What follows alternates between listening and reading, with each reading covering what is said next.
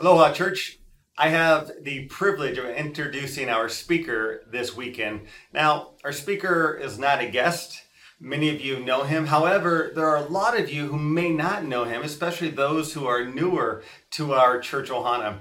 And our speaker this weekend is the one and only Mark Gallagher. He came to Hawaii in 1961 when his dad, Harold Gallagher, was called to be the senior pastor of Kaimuki Christian Church. Mark attended school here on the island. He went to Kaimuki Middle School. He graduated from Kalani High, and he went on to pursue education. He has his undergraduate degree, he has degrees in theology, and he has a PhD in history, emphasizing Pacific history. And for 6 years or 7 years, he was a missionary in Fiji, teaching pastors in Fiji about how to minister and how to be pastors when they go back to the islands that they were from. Mark was the principal of KCS and retired in 2017. Mark Gallagher has been an elder at KCC for many, many years. He is a great man. He is a walking history book with a lot to offer. And in fact, he's now finishing his book on the history of the early Christian missionaries to the Hawaii Islands. So if you would, please welcome Mark Gallagher. Aloha, KCC family. 2020 is going to be remembered for a lot of things, maybe particularly the situation that we now find ourselves in. But it is also the 200-year anniversary of the coming of the first missionaries to Hawaii.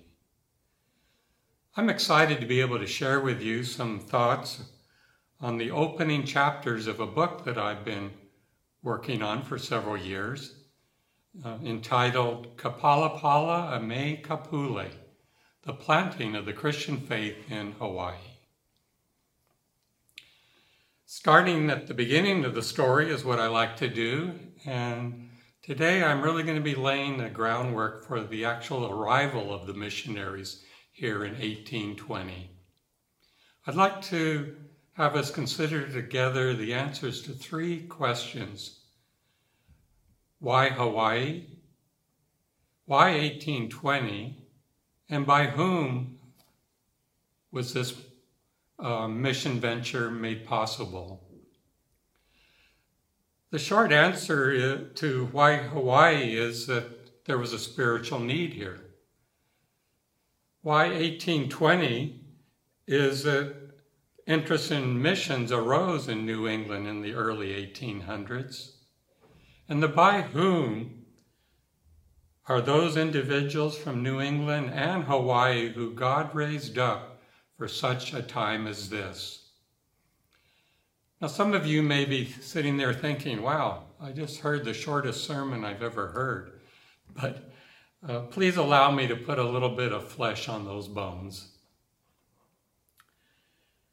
The traditional Hawaiian society was organized into two classes. At the top were the ali'i, the chief, and then the vast majority were the maka'ainana, the commoners. One became an ali'i, or was designated as an ali'i, by virtue of having a genealogy that you were able to trace back directly to the gods. The more direct your line was to the gods, the higher your sacred status was, the greater the mana or power that you possessed, and the more deference that was accorded to you. Interwoven with the concept of sacred status and mana was that of the kapu system. The kapu system main purpose was to spell out the rituals that needed to be followed to avoid displeasing the god and incurring their anger. The kapu considered all aspects of life, such as, interestingly enough, social distancing, foods that were permitted to be eaten by who,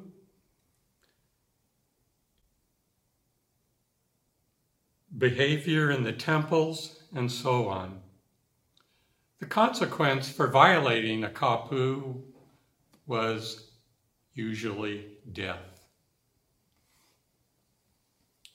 The Hawaiian religion consisted of major gods, among whom Ku, the god of war, played a major role because of the constant battles going on between Ali'i fighting for the right to increase their domain. The temples of Ku were mainly sacrificial temples connected to victory in warfare or dealing with kapu breakers. In either case, human sacrifice was needed. There are also countless other gods like Pele of the volcano, Laka of the hula, gods for the farmers, gods for the fishermen, and so on. And the countless family gods, the Aumakua, such as the lizard and the shark. Now, for almost 40 years, some Westerners who had been passing through or living in Hawaii had something to say about their God, but none of them seemed to give much information, either by way of word or actions, as to the nature of that God. It was with conviction then that Opukahaia, who we'll talk about more, declared in 1815 that he had set his mind on returning to Hawaii as a missionary to my poor countrymen who are yet living in the shadow of death, without knowledge of the true God and ignorant of the future world. They had no Bible to read, no Sabbath, and all of these things were unknown to them. You know, Opukaha'ia's heart reflected Paul's teaching in Romans 10. How can they believe in the one in whom they've not heard? And how can they hear without someone sending them, preaching to them? And how could they preach unless they are sent? In answering the questions, why 1820 and by whom, we need to think about New England.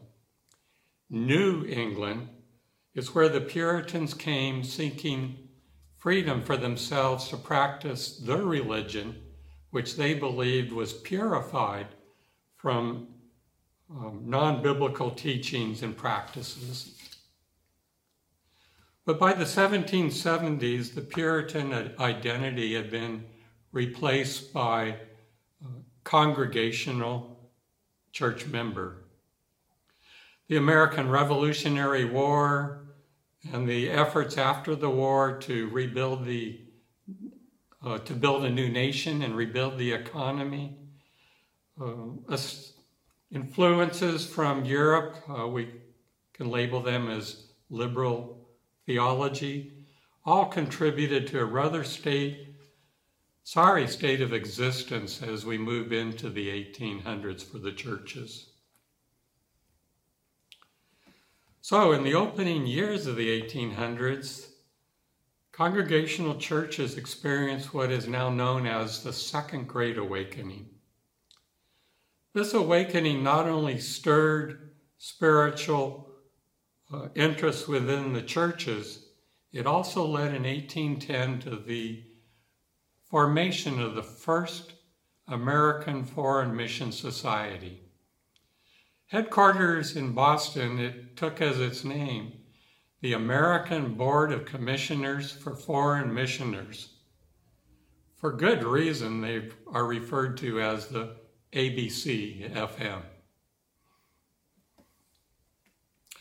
At the same time, in God's plan, I believe, an increasing number of trading ships returning to home port in the eastern seaboard of the U.S. brought with them Hawaiians who had signed up as crewmen. When they finished the voyage, the captains would dismiss the crew, including the Hawaiians, and they are on their own to make future arrangements from there. Key to our story is that Henry Opukahaia and Thomas Hopu, who arrived in 1809 on the same ship, William Kanui, who arrived separately about the same time, and John Honolii, who arrived in 1815, were taken under the wings of ABCFM leaders. These leaders mentored them, housed them in their family's home, set Christian examples through their lifestyle that were quite different than that they'd been exposed to aboard ship and in the port cities, and even created a school for them to provide them a Christian education and skills to prepare them for the task of being a missionary. The fruit of their investment in the lives of these Hawaiians is that in 1816, the ABCFM, which had sent a couple missions already to Asia but didn't have any fruit really to report, began planning to send missionaries to Hawaii with Opukahaia as a leader and to be joined by Hopu, Kanui, and Honolii. I'd like to share with you now some of the events and qualities in Opukahaia's lives that have had an impact on my own life. Called Obukaya in America, Opukahaia was born in Hawaii about 1870 on what we call the Big Island today. When he was about 10 years old, a rebellion broke out that threatened actually his family. They went into hiding but were discovered. One man struck down his parents and another man thrust a spear into his infant brother who he was carrying on his back. They spared Opukahaia's life. When an opportunity arose, he fled to Kealakekua, where he had an uncle who was living there. His uncle was a kahuna, a priest. He and his wife raised him, and his uncle, taught Opukahaia the ins and outs of his profession. Although his uncle and aunt raised him as a son, Opukahaia was restless. When he was about 20, he signed up as a sailor aboard a trading vessel that anchored in Kealakekua. Hopu, who was about 20, came aboard as a cabin boy. They departed Hawaii in 1808 and arrived the following year in New Haven, Connecticut, where their captain, Caleb Brentnall, lived and where Yale University was located. The Brentnalls were Christians, and they had Opukahaia live with them for several months. They had him attend church with them, and he recalled that he wished to learn more about the Christian God, but lacked someone to interpret for him, leaving him frustrated after attending many worship services where he found it difficult to understand the preacher. One evening, Yale student Edwin Dwight, who was one of the early leaders of the promoting foreign missions, saw Opukahaia sitting on the steps at Yale crying.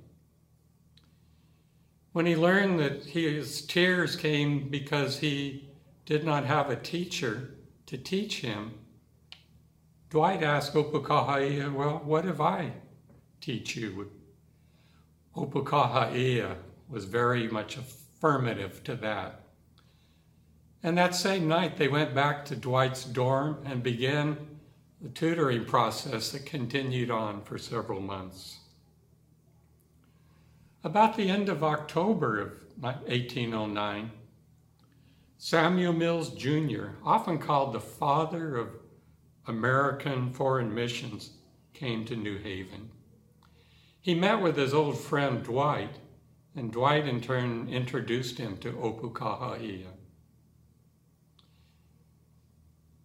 When Mills found out that the housing arrangements he had were no longer going to be open to him, he arranged to have Opukahaia travel a few miles north in Connecticut to live with his family, the Mill family.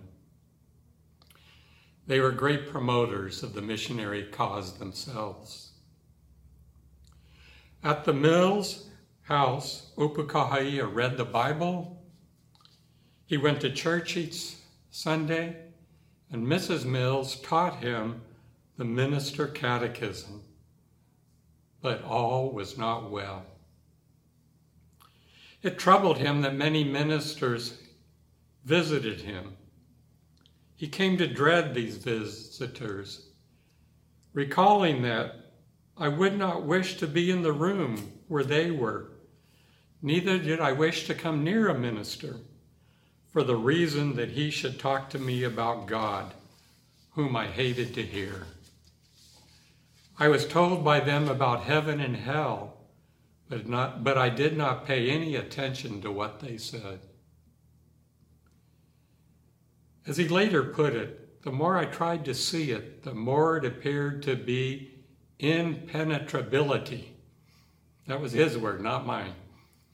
I thought if I should die then, I must certainly be cast off forever. Opukahaia struggled with these thoughts for 5 years. During this period, he studied the Bible, he prayed often, he told other Hawaiians living in New England about the true God. He expressed his desire to go with Thomas Hopu back to Hawaii to tell the people about heaven and hell.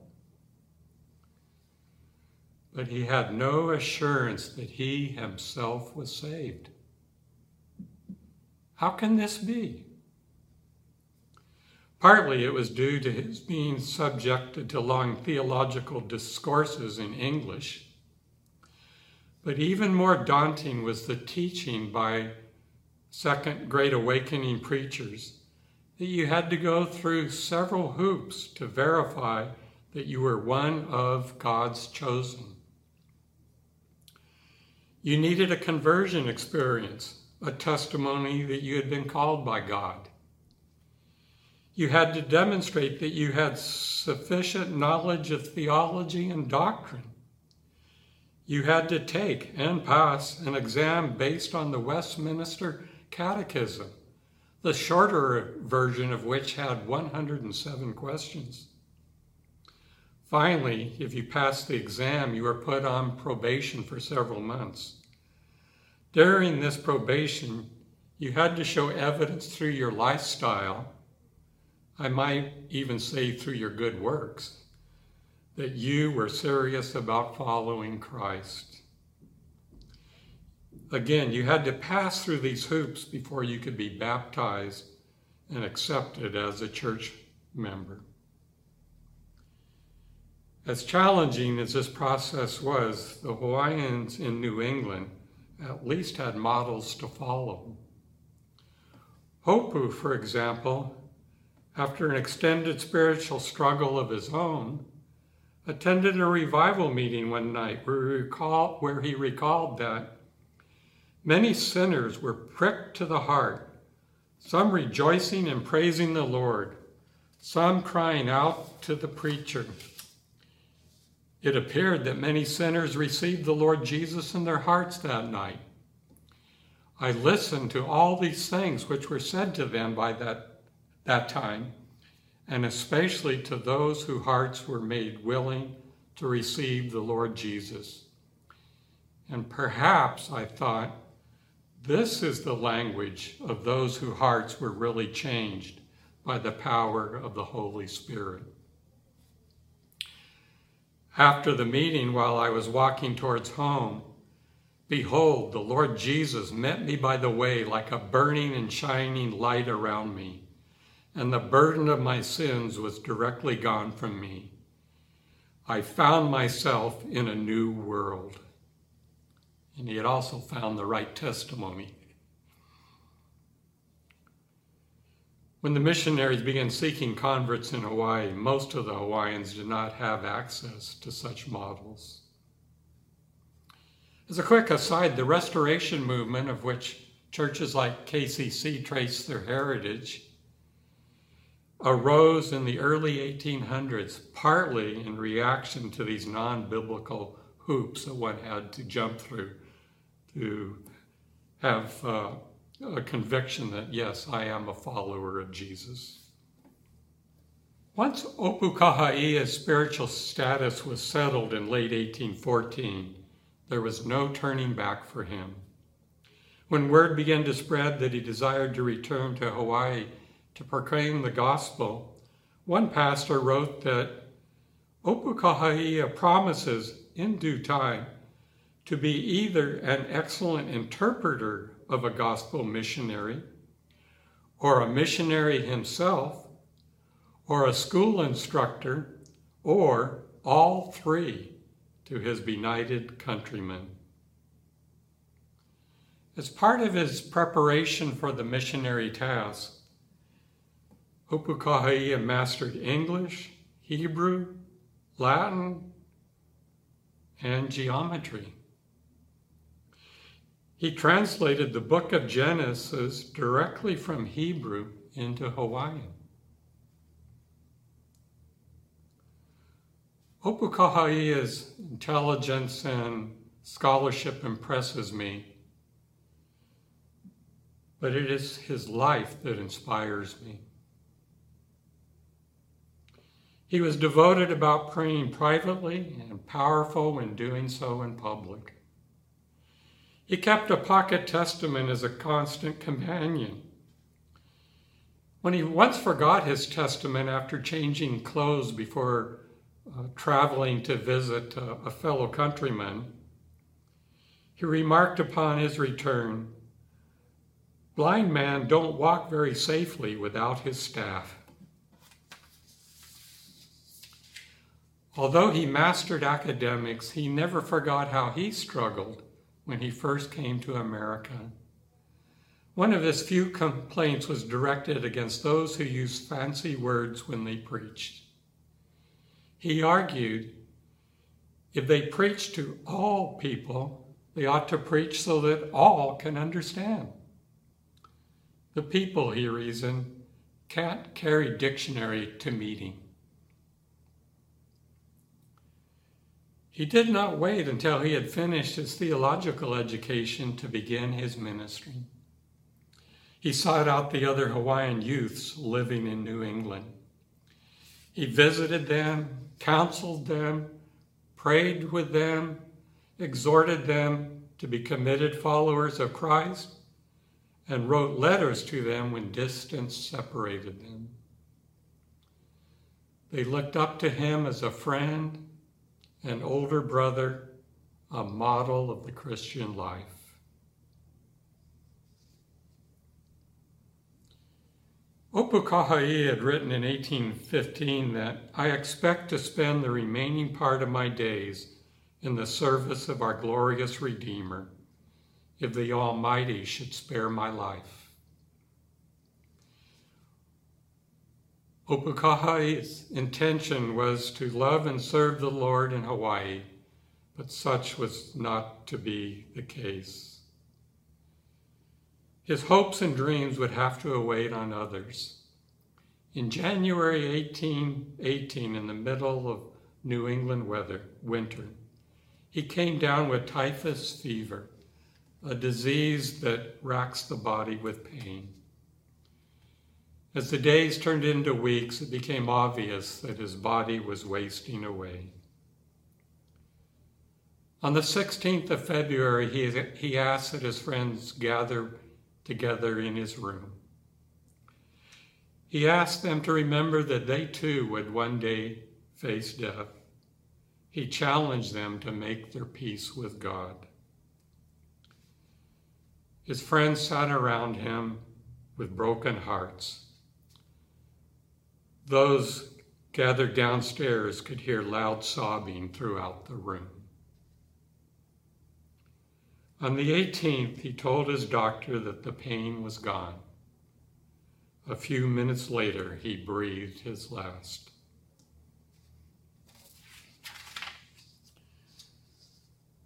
Opukahaia went to his reward, but his spirit continued to make its presence felt. The news of his death produced a great surge in interest in missions in general, and in Hawaii in particular. Hiram Bingham, who would assume the role of leader of the first missionary company, wrote, "Who will go for us? Obukaya is dead. The eyes of the friends of missions and of the Hawaiian youth seem to have turned to me." His story so touched the lives of the Chamberlain, Whitney, and Loomis families that they gave up their plans so that they could go to Hawaii. On October 23, 1819, these 4 families, 3 other American couples, and Hopu, Kanui, and Honolii set sail for America. At their commissioning ceremony, they were exhorted to remember the legacy of Opukahaia and to do their best to fulfill his dream.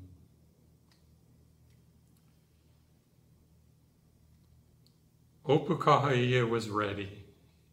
He was ready to go to Hawaii, but he was also ready to die. He died whether it meant in Hawaii or, as it turned out, in New England. I hope that we can give some thought today to what about us as individuals in a church? Are we ready for whatever the Lord wills for our life in our church? And perhaps we can learn from Opukahaia and how his life was devoted to others. And think about the people, the leaders of the ABCFM that invested themselves in these Hawaiian youth. Maybe we can take some inspiration from them. Well, a little postscript. Opukahaia's memoirs, the story of his life, traveled with the missionaries to Hawaii. On a Sunday afternoon, 4 months after they had arrived, Sybil Bingham gathered together some of the women she had been teaching English to. She shared with them Opukaha's story, with John Honolii interpreting. The impact was such that 2 weeks later, the Honolulu missionaries decided to begin using his memoirs as the basis for their Sunday school lessons. Week by week, the audience listened to the narrative with increasing interest. When the story came to the closing scenes of Opukahaia's life, many tenderly wept. This was a great encouragement to the missionaries. It was the first evidence that the hearts of the people could be touched by the gospel message. God bless you.